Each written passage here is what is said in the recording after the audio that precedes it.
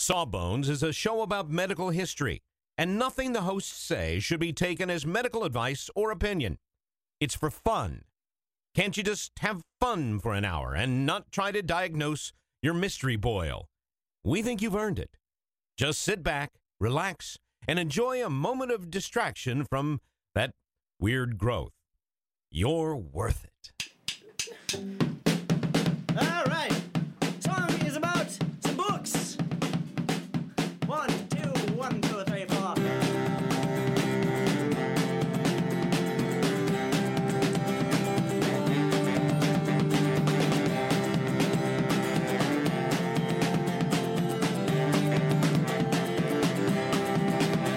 We came across a pharmacy with its windows busted out. Pushed on through the broken glass and had ourselves a look around. The medicines that escalate macabre for the mouth. Hello, everybody, and welcome to Sawbones, a marital tour of misguided medicine. I'm your co-host, Justin McElroy. And I'm Sydney McElroy. And welcome to a very special episode of Sawbones. It's hard for me to not be like wicked goofy at the beginning. I guess this is not going to be dour. We're not going to have a dour episode, but it is more serious. More serious, more personal. We and maybe overdue. I don't know. Maybe. I don't know. We're not breaking up like that one YouTube couple. No worries there. Why is it when you said maybe overdue, that's the next thing that came into your mind? Well, because they waited a long time to... okay. Sydney. I don't know what you're referencing, but I'll take your word for it. Riley will. Ask Riley. So we have on Sawbones, we usually talk about medical history. But occasionally we share more personal stories that are medical adjacent, our birth stories in particular, when they're relevant maybe to current issues or topics that are important or things that maybe by talking about, especially as people who have kind of a platform, maybe by talking about them, we help destigmatize them or make them a little more approachable. And that's what this episode is about. So yeah, and obviously, we don't want to dwell on this too much because I don't necessarily think of these as the same sort of like hat in hand. It's definitely what sort of got us thinking about it. But there've been several high profile suicides as I'm certainly have heard, and this is not we are not trying to prescribe. Like we say that in the disclaimer, but I think that's doubly important here. And we're certainly not trying to indicate, what other people were feeling at any given time. We're not really trying to do anything. We have no idea. No idea. And there's no judgment here. It is literally just us talking about our own stories because we do feel like, regardless of anything else, destigmatization of mental health is important, and people wouldn't feel hesitant or awkward about talking about breaking their legs or, whatever, IBS. So sure. Well, maybe IBS. But definitely one concern is that the stigmatization of mental illness prevents people at times from seeking care. Right. Because of the concern of what everybody else will think of them. And the hope is that if we all are a little more open and share our stories, that we'll realize eventually that a lot of us have struggled with mental illness before, and then maybe it won't be, something you feel you need to hide. If you can see that even your podcasting heroes have chinks in their mental armor, then maybe there's a way for you to get help. So obviously, let this serve as a trigger warning. For sure. For the rest of the episode, we're both going to be sharing our personal issues in the past with mental health, and if that is something that is triggering for you or you don't want to listen to right now, totally understandable. But that will be the episode. Yeah. So let's start with you, Sydney McElroy, and let me ask you before we actually get into it about your own sort of feelings about talking about mental health, because as a physician, I think there's an extra level of sort of stigma and even some institutionalized that goes along with it. There definitely is. It's a little hard for me. And let me clarify. I encourage people on a daily basis in my job to talk about their own mental health issues with me constantly. And I encourage people to talk to their networks of support. So it's really easy, for me to say, of course, I want everybody to feel open and talk about it and share this information. And I certainly want people to with me if I'm their doctor. But to flip that around and say, how do I feel about talking about my own issues in the past?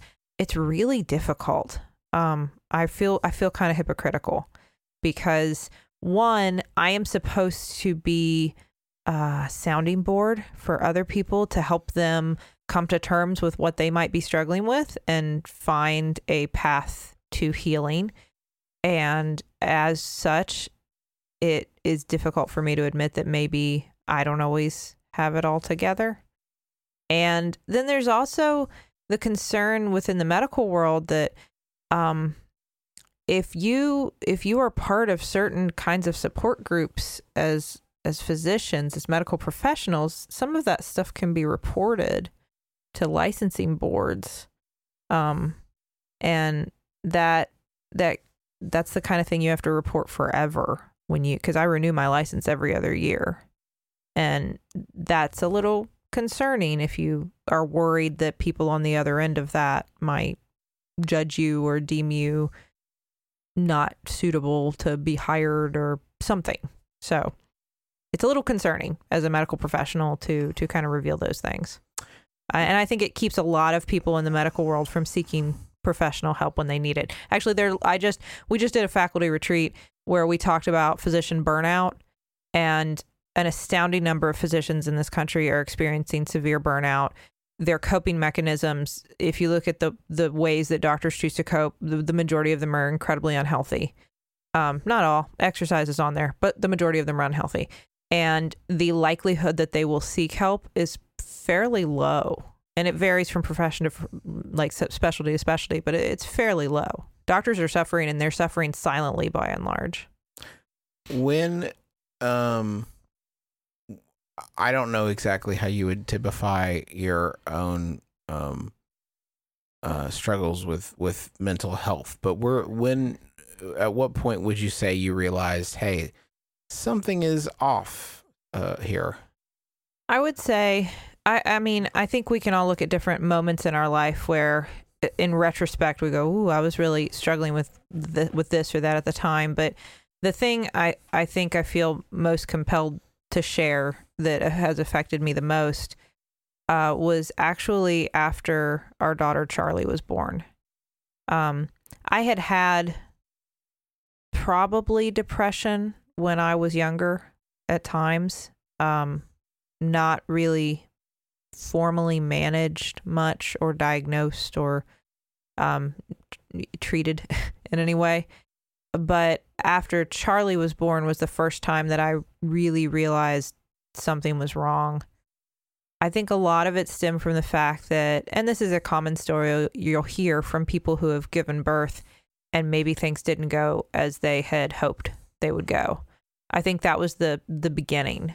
And we have a whole episode about it, so I won't belabor the point, but Charlie's birth was scary, and I had a C-section that I did not plan on, and I had to spend a lot more time away from Charlie in the beginning because of the NICU experience, and it was all very scary and stressful. And when we finally got home, while I felt a great deal of relief, I also felt initially mainly anger, a lot of anger.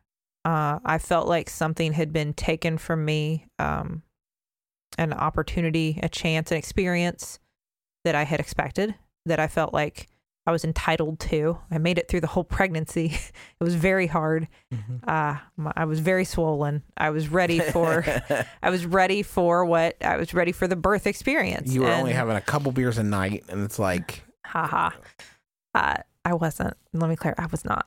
And I I was ready for that, and I didn't get it. And then Charlie was taken away from me and kept away from me, and I couldn't touch her like I needed to. And all of every instinct I had, everyone in my life was telling me, not everyone in my life, all the people who were in charge of my daughter were telling me it was wrong. And I felt so angry. And then I felt guilty for feeling so angry, because here I'm sitting there in my home with my husband and my daughter, who, thank goodness, was fine at this point, who was fine and perfect and wonderful, and we had wanted so much for so long. And I'm looking at her, and instead of just feeling love and elation and gratitude, I was feeling anger. And then under the anger, there was this nothingness, this just nothing. No happiness, no joy. It was just this pit of rage, and at the bottom of it was nothing. And it crept up on me at first. I knew that I was angry, but it wasn't until several weeks after Charlie was born that it really started to eat at me. I'm not happy, and I'm acting happy, and I'm talking happy, and I'm saying I'm happy, and I'm smiling, and I'm making baby noises, and I'm doing all the things I'm supposed to do. And underneath it all, I've got nothing. And I didn't want to tell anybody. I didn't want to tell anybody, because I thought people will look at me and say, "You monster. How could you feel that way? Look at your child. You gave birth to this child. What is wrong with you?" And I going back to work when I did only compounded that. Yeah, you started back about, what was it, 6, 8 weeks? Shorter than Yeah, about six or 7 weeks, because a week of it was gone to the NICU. Right, yeah. You know, sometimes people call maternity leave vacation. And I always think about that first week of my first maternity leave. And I want to say, is that's a vacation to you? How did it sort of impact your daily life, such as it was? I think for a while the numbness is what overcame everything. I mean, that I just went through all the motions. I just kept doing the things I knew I was supposed to do. And anytime I would start to really start to face how nothing I was feeling. What it was is anhedonia. That's what I was feeling. Well, that's the term for it. And I know that now. Like, I knew that at the time, but I wasn't able to put a word on it. What does that mean? It was the inability to feel pleasure. Okay. I just couldn't. I couldn't. No, things that I loved, that I enjoyed, my daughter, that was my world, I could not feel joy. It was impossible. It was beyond my reach. Obviously the other symptoms of depression were there. My energy was low, but I blame that on the fact that I was up every 2 hours breastfeeding. So of course my energy is low, and I was working an almost full-time job that's incredibly emotionally draining sometimes. Of course I have no energy, and my eating and sleeping habits were all over the place, but we had a newborn. So of course. Right. And I was tearful a lot, but I'm emotional. I just had a baby. Of course I feel that. I mean, I did all the things that I can easily see in another person when they're telling me these things. I can easily see through the ruse and say, you were depressed and you were trying every way in the world to write it off and talk yourself out of it, but this is what's going on. I did it all, and I let myself ignore it. And I think the main thing that started interrupting my life was really it wasn't just anger, it was rage. I mean, that I felt there were times where I would lay in bed at night and I would be awake staring at the ceiling, just furious, just like clenching my teeth, clenching my fists. I mean, just as tense as could be, as if I was in the middle of a screaming match or something. I'm not obviously looking for names here, but was that targeted at certain people, or was it just sort of a general feeling? Sometimes it would be targeted at people. I used to do this in the shower all the time. As soon as I would get in the shower, I would start imagining what I wanted to say to the people who I felt had made that whole experience so scary and so not what I thought it should be. And I would work myself up as I was showering, thinking about, I would say this and I would say this, and then I would make sure to make this point. And by the time I'd get out of the shower, I would be, instead of, you'd think like, especially as like a new mom, like what a relaxing escape. I'm going to go in and take a shower. And I would come out of the shower just seething, that was under the surface all the time. It was hard at work because there's a lot in what I do that becomes stressful, and that you have to have your emotions in check. And I had this, like, after a few months, I had this simmering anger underneath the surface all the time. We touched on part of the reason a little bit, but broadly speaking, why did you decide not to seek outside help? I think there were several reasons, other than what we've already talked about. One, the major one was just I really felt a lot of shame that I felt that way. I felt incredibly guilty. I thought that I was betraying Charlie in some way to admit that I was anything but ecstatic. And every time I would start to have those feelings, I would just hug her tighter and hold her and kiss her and sing to her and tell her how much I love her, and like anything to try to hide the way I was feeling from her, as if she knew. But that was the biggest thing. And I mean, the other part is the thing everybody uses as an excuse for not taking care of themselves. I just felt like I didn't have the time to take care of myself. I didn't have the time to put myself on the list of things to do. I was working so much and trying to be a full-time mom when I wasn't a full-time mom. I was trying to do it anyway. And I was so stressed about that, getting anybody who's breastfed, that whole keeping up with demand and making sure that you're pumping enough for when you're not there, but that you're not pumping too close to coming home, so you have milk when you come home, so you never have that moment when your baby's trying to nurse and you don't have milk for them, because that feels awful. That whole thing is so stressful. And the idea of taking an hour out of my life to go talk to a doctor, talk to a therapist, do any of that, it just seemed insurmountable. Which is an excuse. It's an excuse. I mean, I recognize all that now because I'm fine now. I didn't have this problem after Cooper was born. I feel good. I feel the normal stress. I feel the normal worries and anxieties and fears, but nothing beyond that. How did you get to that point? I mean, I would love to say that there was something that turned it around. I think I did it the hard way. Not that there's an easy way. I don't mean that there's an easy way. I think I did it the way that I would never advise a patient to do it, which is I just hoped that I would get better eventually. I gritted my teeth and I talked about parts of it with you and with my mom, parts of it. Yeah. There's a lot of this. It's worth mentioning that I'm hearing for the first time now. The stuff that I didn't talk about, the stuff that I was really embarrassed to be feeling, I kind of followed that fake it till you make it kind of thought process.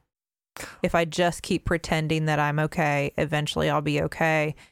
And I mean, luckily I was eventually okay, but I think it's worth saying, if anyone else is considering like, well, maybe that's the best way to deal with this.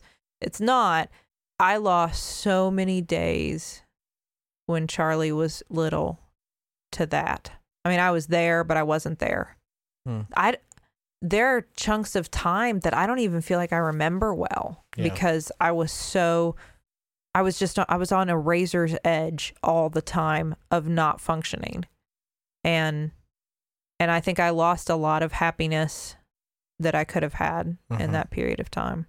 How would you differentiate? Obviously, something really terrible happened to you, and this is, and you've talked about how you sort of emotionally responded to it. How do you differentiate, or do you differentiate, sort of the way you were feeling? How does it cross a line into mental health, mental illness outside of you are upset? You were upset about something. I mean, I think the biggest thing was that it ate into all of my time and all of my feelings constantly. I mean, I was consumed with it. I was obsessed with my anger and my frustration, and I had the symptoms of depression. Like I said, I was sad. I cried. I had no energy. I lost interest in things that I cared about. I couldn't feel pleasure anymore. I mean, all the things that make up depression, all of that, with the exception of it. And I should say this too. I never had thoughts of hurting myself. That was not part of it for me. The darkest parts for me were an acceptance, the hopelessness, I should say that, the hopelessness, I will never feel better again. I mean, that's the problem with mental health, right? Like, your brain is the only one that you have. You don't have a second one to process your mental state. And so for you, it could seem like this is all life is from now on. Sid, what do you, when you look back at that time now, and I'm not even really asking like what advice you'd give to other people in the same situation, because nobody, I would have given people the advice to not do any of the things I was doing up to that point. Right. I constantly give that advice. Don't do what I was doing. But what do you, honestly, right here and right now, what do you wish that you had done differently? I wish I would have started out by talking to you. I wish I would have told, because I feel like I was not going to go seek help on my own. But I think if I had told you honestly how I was feeling, you probably would have made me. And I mean that in a good way. Was that a fear? That you would make me? Yeah. Yeah. Because I didn't want to admit it was a problem. I didn't want to say it like it was something to be diagnosed with. I wanted it to be, well, I'm just having a tough time right now, and it'll be fine. And that was the end of it. And I really didn't want to. And I also kind of thought that as long as I wasn't having any thoughts of hurting myself, well, then it's not worth bothering with. I wouldn't do that. There's no way I would do that. I'm terrified of that. This child needs me so much. So as long as I feel that way, I guess I'm fine. I rationalized it. I mean, you can talk yourself into and out of just about anything if you really want to. And that's what I did. I talked myself out of believing it was a problem. I talked myself into believing that I had it under control. And none of that was true, but I was able to rationalize it. And that's what I would do differently. I wish I could go back and tell you honestly how I was feeling, because then I think you would have forced me to go talk to somebody. And I think I would have gotten through things a lot faster and with a lot fewer days lost to sadness if I had talked to somebody about it. We are going to talk about hoops and kind of my thing. Not super looking forward to it, but that is what we are here to do. So that is what we shall do. But first, Sydney, I am going to carry you here. Hop on my shoulders. We're heading over to the billing department. Let's go. The medicines that escalate macabre for the mouth. Sydney, you know how you're always saying that you'd like to build a Justin McElroy fan site full of all your favorite quotes, clips, videos, and hunky pictures of beloved podcaster Justin McElroy? I don't remember. Well, there's no need to wait any longer, Sydney, because Squarespace is going to make it easier than you could possibly believe to make a website all about your favorite hunky podcasting superstar. I don't think I was going to. Squarespace, what is it? It's a tool. Think of it as the palette of a web design artist. But you don't have to be a web design artist. You could just take stuff off the palette that is created by real people that know what they're really doing and put it from the palette onto the easel. The metaphor is broken down. Basically, you're going to be able to create great looking websites that have fantastic customer support and help you unlock your creativity and do whatever you want to with your small business or podcaster obsession. You can sell products. You can post your videos. You can share your stories about how Justin has shaped your life and is also a fantastic father. Folks, you got to stop waiting to make your Justin McElroy fan site. Go to squarespace.com/sawbones for a free trial. And when you're ready to launch your Justin McElroy fan site, use offer code SAWBONES to save 10% off your first purchase of a website or domain. We have just started rehearsing for the summer theater. That's right. Summer starts in March around these parts, and that means we don't have much time at all in the evenings to make dinner. But we will not be just consuming Wendy's, although there will be some Wendy's consumed, but we are going to have a little extra help with Factor, which delivers ready-to-eat, delicious meals right to your door, and not like junky stuff you get out of the freezer aisle, whatever. This is real high-quality, chef-crafted stuff that in 2 minutes you're ready to eat it. I'm talking about some Southwestern-style turkey and mac. But I think this week I'm going to be enjoying a shredded chicken taco bowl is part of my plan. But they got like fancy stuff. Listen to this. Where are you going to get this? Truffle butter filet mignon. I mean, seriously? From a box? Pre-prepared? All I got is 2 minutes. I'm eating filet mignon. That sounds delicious. Yeah, it sounds delicious. And you can give these a try. And it's not just these meals. We're talking pancakes, smoothies. They got some great wellness shots that are surprisingly delicious. And the meals you just eat and eat. There's no prepping, cooking, or cleanup. Get as much as you need by choosing your meals every week. You're going to get exactly what you want. No surprises here. And the meals, I can say, are delicious. So what do you got to lose? Head on over to factormeals.com/sawbones50 and use code sawbones50 to get 50% off. That's code sawbones50 at factormeals.com/sawbones50 to get 50% off. I'm ready. You were in the hot seat for a good long while. That's right. So, Justin, Yes. I think you have been a little more public about your struggles with mental illness in the Try past. to be. Try to be. You've I think anybody who follows you on Twitter has heard you reference it before. Yep. But I don't know how in depth you've ever talked about things. Gosh. Okay. So the first time that I knew something was up, I was a little kid, actually, and I was lying in bed trying to go to sleep, and my parents were trying to get me to sleep, and I was probably like 11 or 10, and I have a very clear memory of this. I was crying, and my parents kept asking me, like, what's wrong? Like, what was wrong? And I told them that I had a lot of quests in Final Fantasy, like so many quests that I had to worry about. And I had to finish. I had a lot of quests to finish in Final Fantasy. And that is what had stressed me to the point of tears. And I think that that's when I was like, oh, man, something's off. Something's not right. But I would say that I was always sort of like definitely a socially anxious person. That's not really part and parcel with what we're talking about, but in my head, they're kind of related.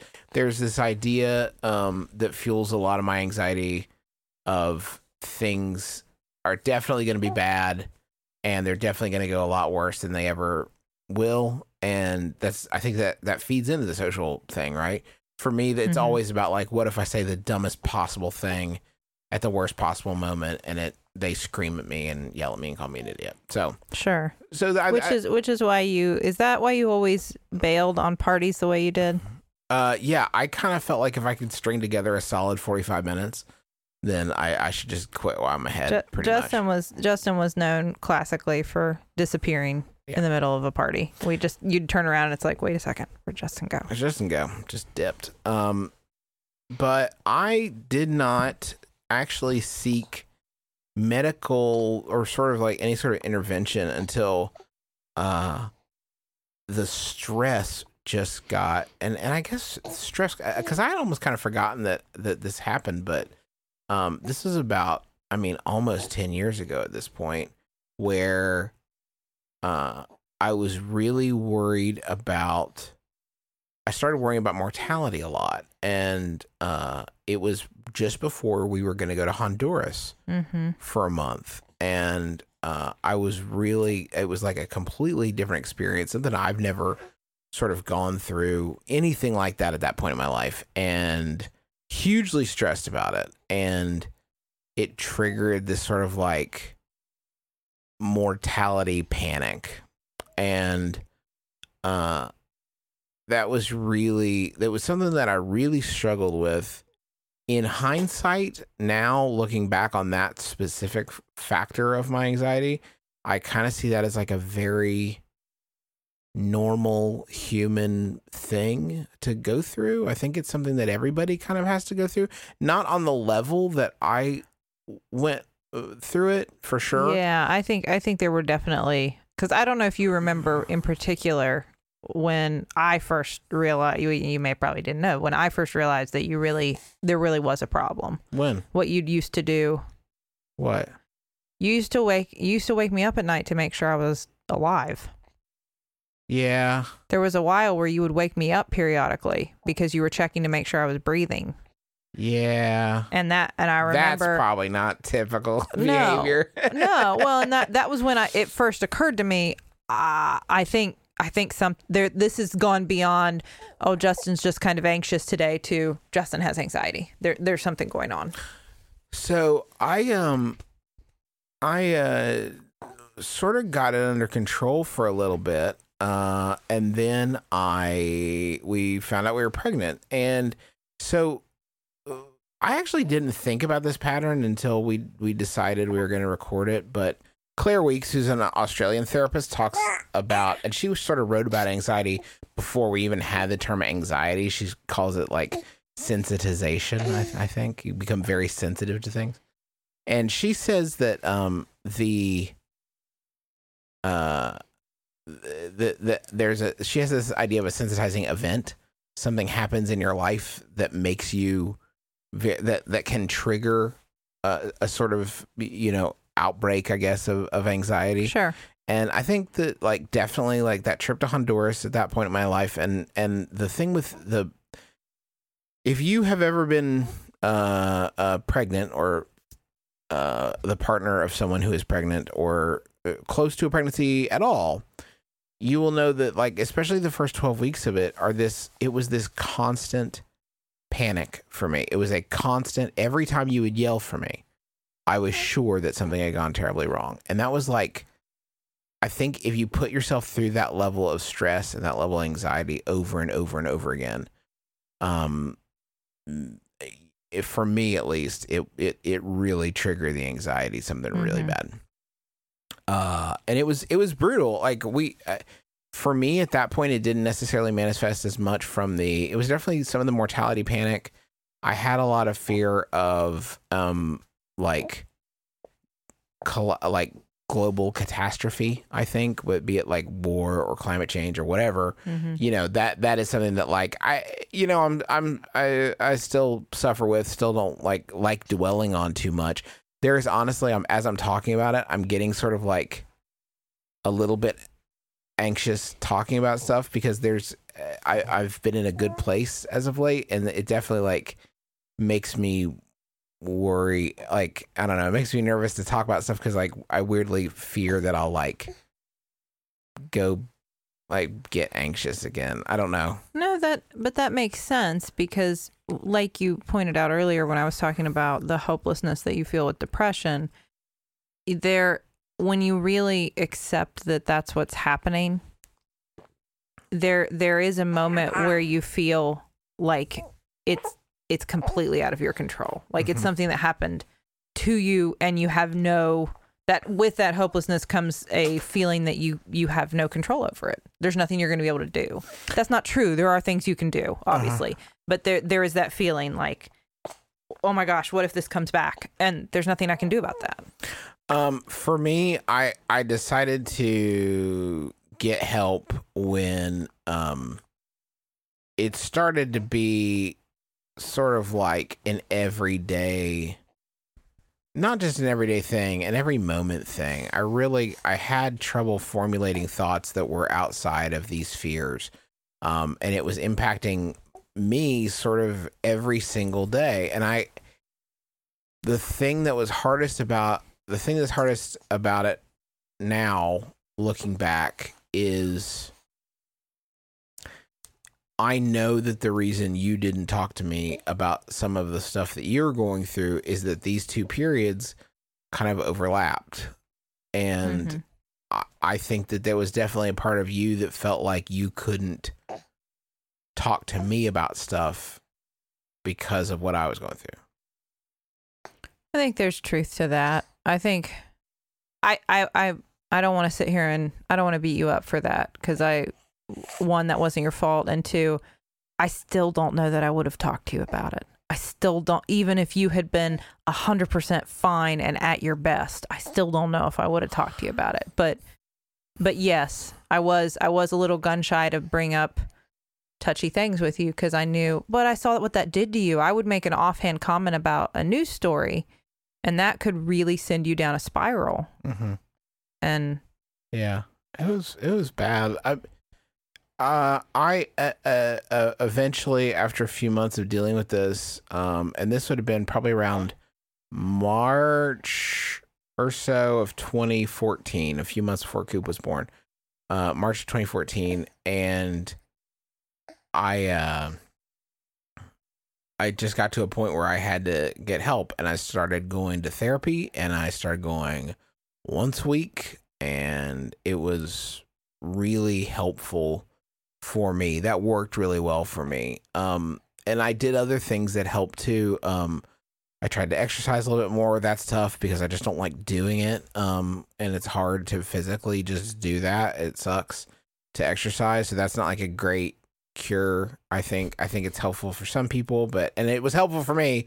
It's just like, hey, you feel bad. Do you want to feel worse? And then feel better later? But don't give yourself more credit. You did something that a lot of people are afraid to do, which is run. You tried things. Half of Couch to 5K. No, you tried things. You weren't afraid to try things. More so than I am in that regard. I mean, you started doing yoga. Yeah, meditation was extremely helpful for me at that point. And I am by no means an anxiety expert. I certainly am not a mental health expert.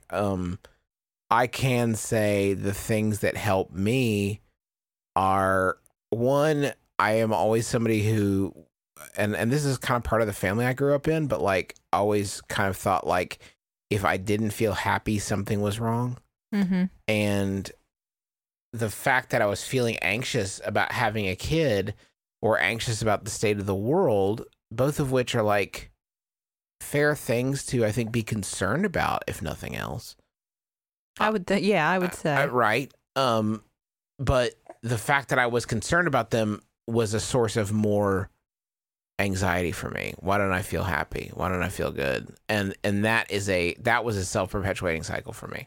It was the more anxious I got, the more anxious I felt about being anxious. Mm-hmm. And the more, and it's almost like it became, and it's funny, we talk about, you mentioned obsession and obsessiveness, and it is not like obsessive compulsive disorder, but it is, I think the way your brain is unable to let go of these problematic thought patterns can feel like obsession. It can feel like, even if you're in a good moment, it's like whoop, like it can be pulled back from you right away. It's almost like having a song stuck in your head.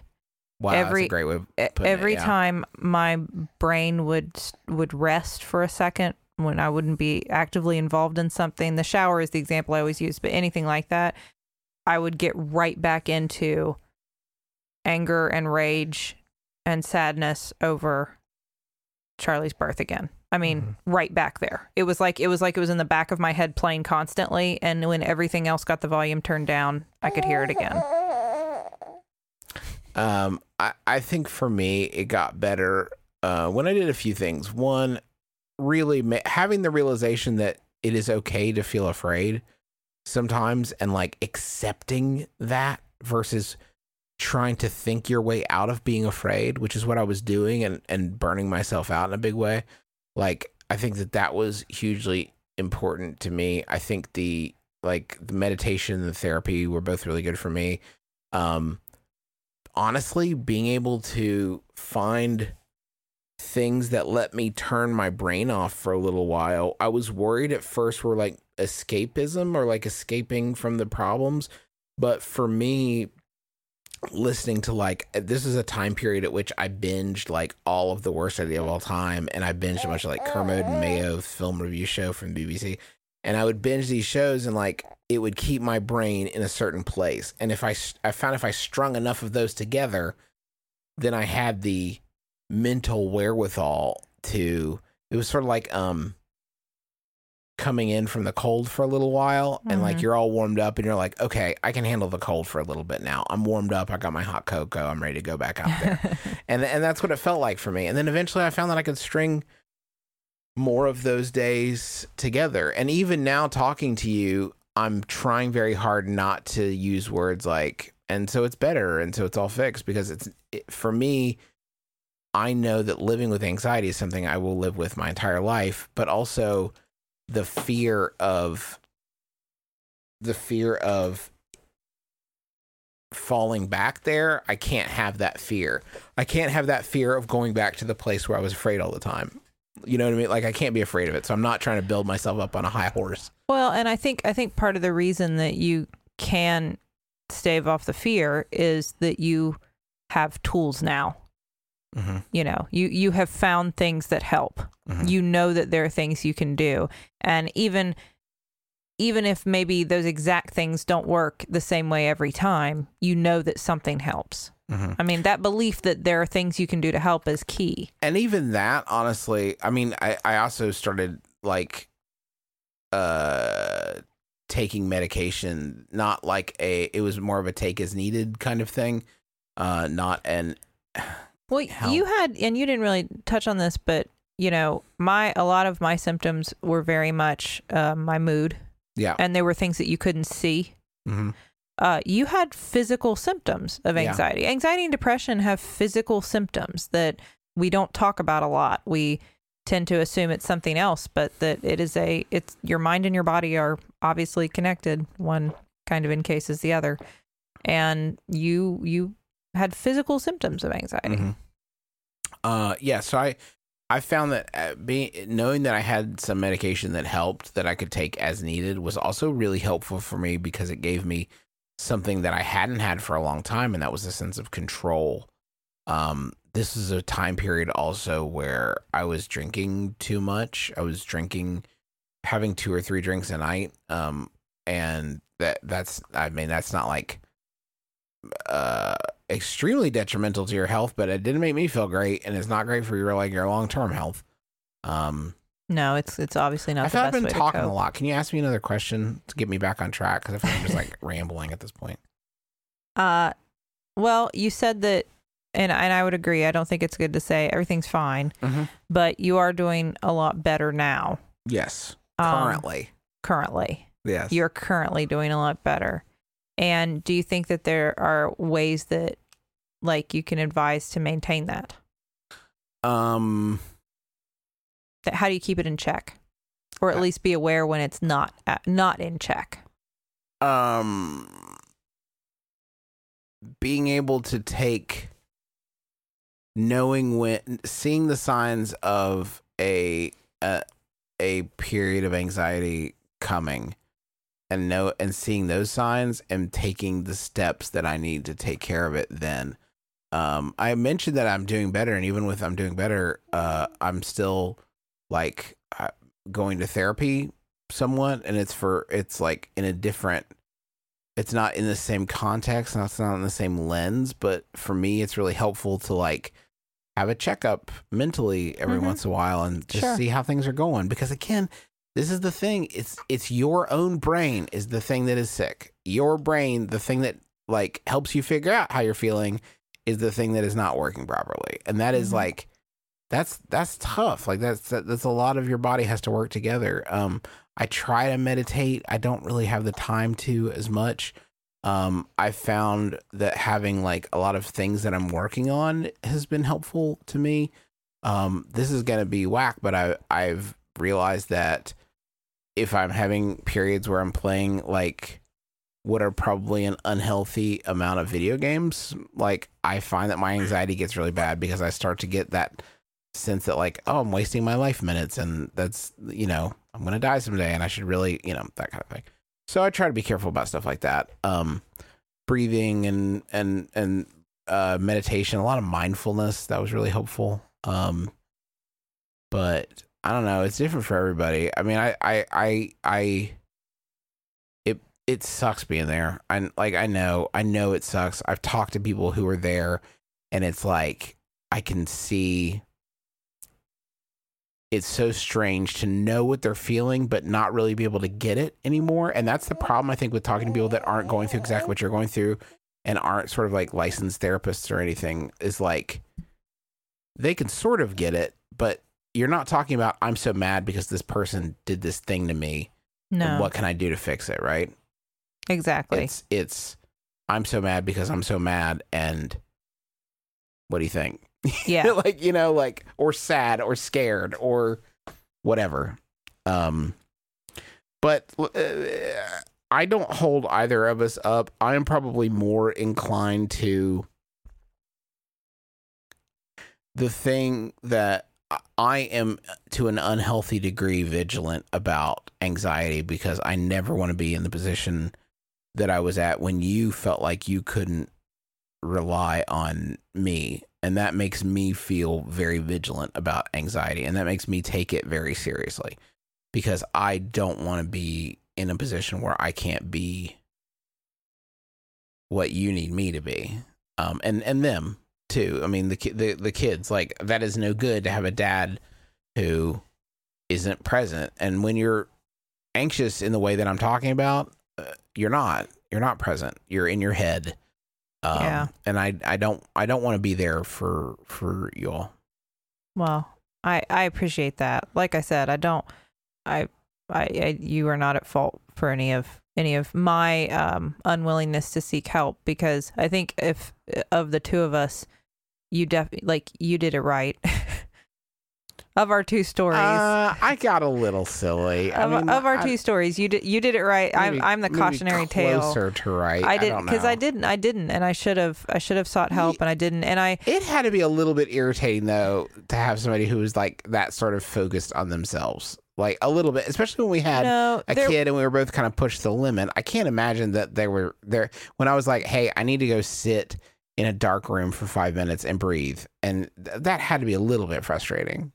No, there were moments. Of course there were. Of course, if there were days where I was overwhelmed and it was, you know, Charlie wouldn't sleep or whatever, of course there were days where I just thought, I can't, please, I need you right now. But I needed you in the big sense. I needed you to be okay. And whatever you needed to do, whatever I could support you in doing to get you to a place where you were doing well and you were feeling okay, that was the big picture. And that's what I stayed focused on. And I think that's what I would say. If there's anybody out there listening who's like me, in that your inclination is never to take care of yourself.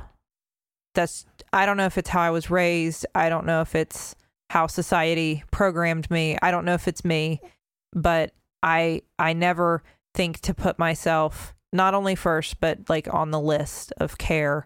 If that is how you are, you know, please remember that you can't, it's cliche, you can't take care of other people if you're not okay. And that is the thing that really motivated me to be open with how I was feeling and to think about how I was feeling and to really be in touch with it when I was pregnant with Cooper and when Cooper was born, is because I so wasn't when Charlie was born. And she was old enough for me to look at her and think, I don't want to go away after I give birth this time, which is what I feel like. I feel like I went away in my head. I was gone for a while, and you can't do that to your children, or you should try not to if you can. And I didn't want to be gone, and I didn't want to be unreachable to her and to Cooper and to you. And who am I helping if I don't take care of myself so much that I'm physically present, but am mentally, emotionally gone? Let's get practical for a second. I want to deal with something that's sort of most critical first, and then we'll go back from there. If you feel like you could be suicidal, if you have thoughts of hurting yourself, there are plenty of resources out there. There are people to reach out to. The best or like most comprehensive thing I found was IASP.info. Which sounds made up, but it's real. It's the International Association for Suicide Prevention, and they've got a thing help at the top of their website. You can click on that and get a list of crisis centers all over the world. So please, like, if our stories illustrate nothing else, it is that there are, just because you feel something a certain way at a certain time, it does not mean you'll feel that way forever. And you do not want a permanent sort of solution to a temporary problem.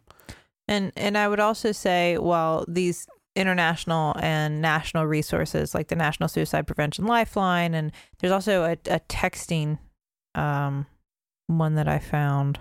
Oh, that's great, because some people really don't like the phone. I have found, myself included, but I would hope I would make an exception in this case. But even though crisis text line, that's what it was called. Oh yeah, how do you do that? You go to crisistextline.org, and then you can text home to 741-741. Okay. And you can text with somebody. Not a medical professional, but they are like volunteers who've been trained. Perfect. All that being said, I will talk a lot with people that I'm seeing professionally about a plan, a safety plan, and those are usually a list of people that you're going to call if you're having these thoughts. And the list always ends with these kinds of numbers we're talking about, like national resources, the suicide hotline, 911. Your doctor's office, an ER, that kind of thing. But the top of the list are your family and your friends and the people who you would talk to in a moment of crisis. So while all these numbers are great because we can tell everyone them, it's helpful for you to sit and think and even write down that list. Who do I call? If I need somebody, it's 2 a.m. Who's my first call? Okay, they're in the shower. Who's my second call? Okay, they ran out to get a bite to eat. They didn't answer. Who's my third call? Write those numbers down. Write those names down. Because sometimes just having that list is enough for people. And then that list should always have on it these numbers that we're talking about, because they provide help for everybody. But that list of people, because those are the people not only should you be calling in times of crisis, you should be talking to. But let's say that I am not in that specific scenario, that I have other issues that I would like to start dealing with, that I don't exactly know how. Obviously, if you want, there are plenty of resources online. There's great, different forums you can go to. You can check out those. I personally, as an anxiety sufferer, found a lot of relief from, like I said, the work of Claire Weeks, and a lot of her stuff's up on YouTube, and you can get books. I read a lot of like books about meditation. I read Anxiety as an Ally by a game journalist actually named Dan Reichert, and that was actually really helpful. But there's a lot of great resources out there for that. But let's say, and obviously for non-anxiety, I'm sure that there are just as many great resources. I think it's important to try different stuff, get experimental, see what helps and what doesn't. And on top of that, seeking professional help. So this is what I wanted to ask you about. When if you and I hadn't been married, I wouldn't have known. Do I cold call people? What do I do? How does that process start? What's it look like? You can do that. I mean, especially when you're talking about like psychologists, therapists, counselors, that kind of help, talk therapy. You can do that, but I would say the best place to start, this is not a plug for family medicine as much as it sounds like it, would be your primary care doctor. I usually am the first contact. And statistically, we are the first contact for a lot of people, primary care doctors over a psychiatrist or a therapist when they're having these issues. And the reason we are a good first contact is, one, if you have an established relationship with a physician, they know you. And so you may feel a little more comfortable saying this stuff, talking to them. Two, they have the resources. They can refer you. And sometimes your insurance needs that referral. Mm-hmm. Sometimes it's important to have that referral so it gets covered, because that's important too. Whether they think you might need medication help, they can refer you to a psychiatrist. Heck, a lot of it, depending on the area you're in, your primary care doctor might be able to help you manage in the beginning on their own or solo. I managed lots of these issues without the help of subspecialists, because in some areas there just simply aren't enough licensed psychologists or counselors or psychiatrists to do it. And primary care doctors function in that way a lot. So start with your doctor. They can either help you or refer you to the therapist, the psychiatrist, whoever you may need. They're a great resource to start with. I'd say that is the easiest way to figure out what's the next step. Anything else you want to say about this, Sid, before we sort of wrap up? We've talked a lot about yourself and how to seek help. Make sure you're looking out for the people around you too. Make sure you're, I have gotten really tuned in over time to Justin, and I think I have a good feel for when you're doing better and when maybe I need to urge you to have you called your therapist lately? When was the last time you've seen him? I think I have a good feel for that. And you probably have people in your life that you know well enough to know when they're doing well and when they're not doing so well.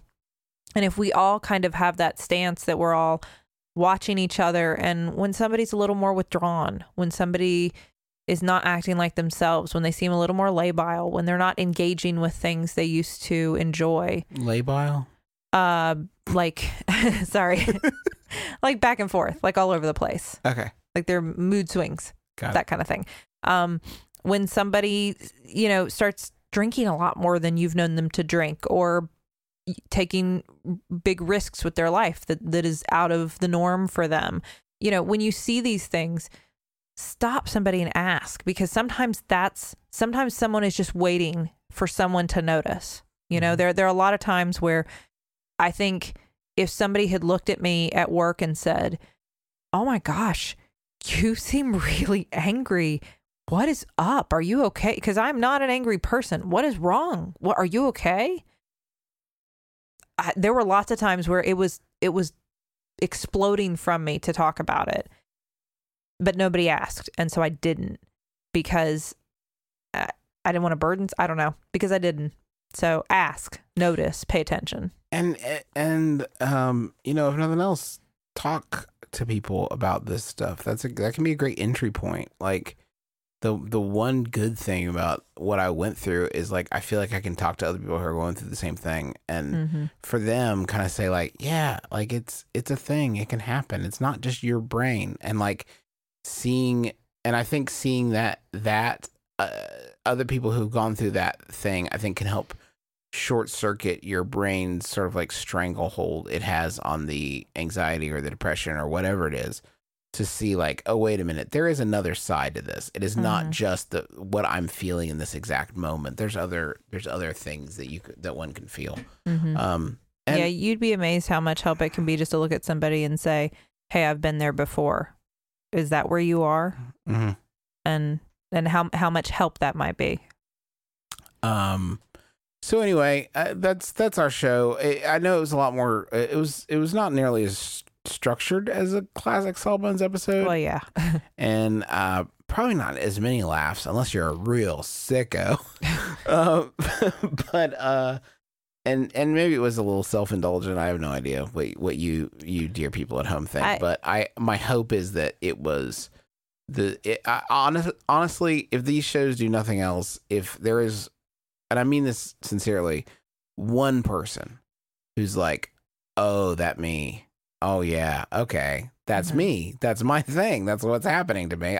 My brain is sick, and I need to fix it. That's worth it for me. I'll do all the self-indulgent episodes it takes." Yeah, that's my only hope, because if this is self-indulgent, I will say I don't enjoy talking about this stuff. I enjoy helping people, and if this has helped anybody, then good. I'm glad we did it. So that is my hope. And also, I don't know quite how to say this, but if you do want to talk about like your struggles with mental illness and stuff, I think we are obviously saying 100% you should do that. I will also say that like Sid and I are probably not the best people to reach out to about your personal struggles. If that is something that you are compelled to do, honestly, Twitter's just a really bad platform for it. And especially with and Sydney can't, obviously. I can't. And we don't have we will not be able to do that properly through that's the thing, emails or tweets or whatever. I mean, we can't. It won't be the kind of help you need. Reach out to the people you know. Reach outside of them to people who are, trained to help with this sort of thing, because I think that is where you're going to have the real growth and the real help is to build that network. Yeah. And I say that mainly as an apology. Like if you tweeted us about sort of what you want to share your story with us, if we like don't respond or anything, I don't want you to take that personally or think that we are callous or uncaring, but I wanted to. No, I always think there's power in sharing your stories, just because then everyone hears them and realizes they're not alone, and that's. And you're not, thing. You're not. It's like the story from West Wing. It's like the guy in the hole. Yeah, when his friend walks by and after the doctor threw him the prescription and the priest shouted down a prayer, his friend jumped in the hole and said, "Well, that's dumb. We're both down here now." And the friend said, "Yeah, but I've been down here before and I know the way out." So reach out to people and try to be there for the people you care about, and let's just all get through this thing together as an extended podcasting family. But that is going to do it for us. So until next week, when you will be here and we will be here, my name is Justin McElroy. I'm Sydney McElroy. And as always, don't drill a hole in your head.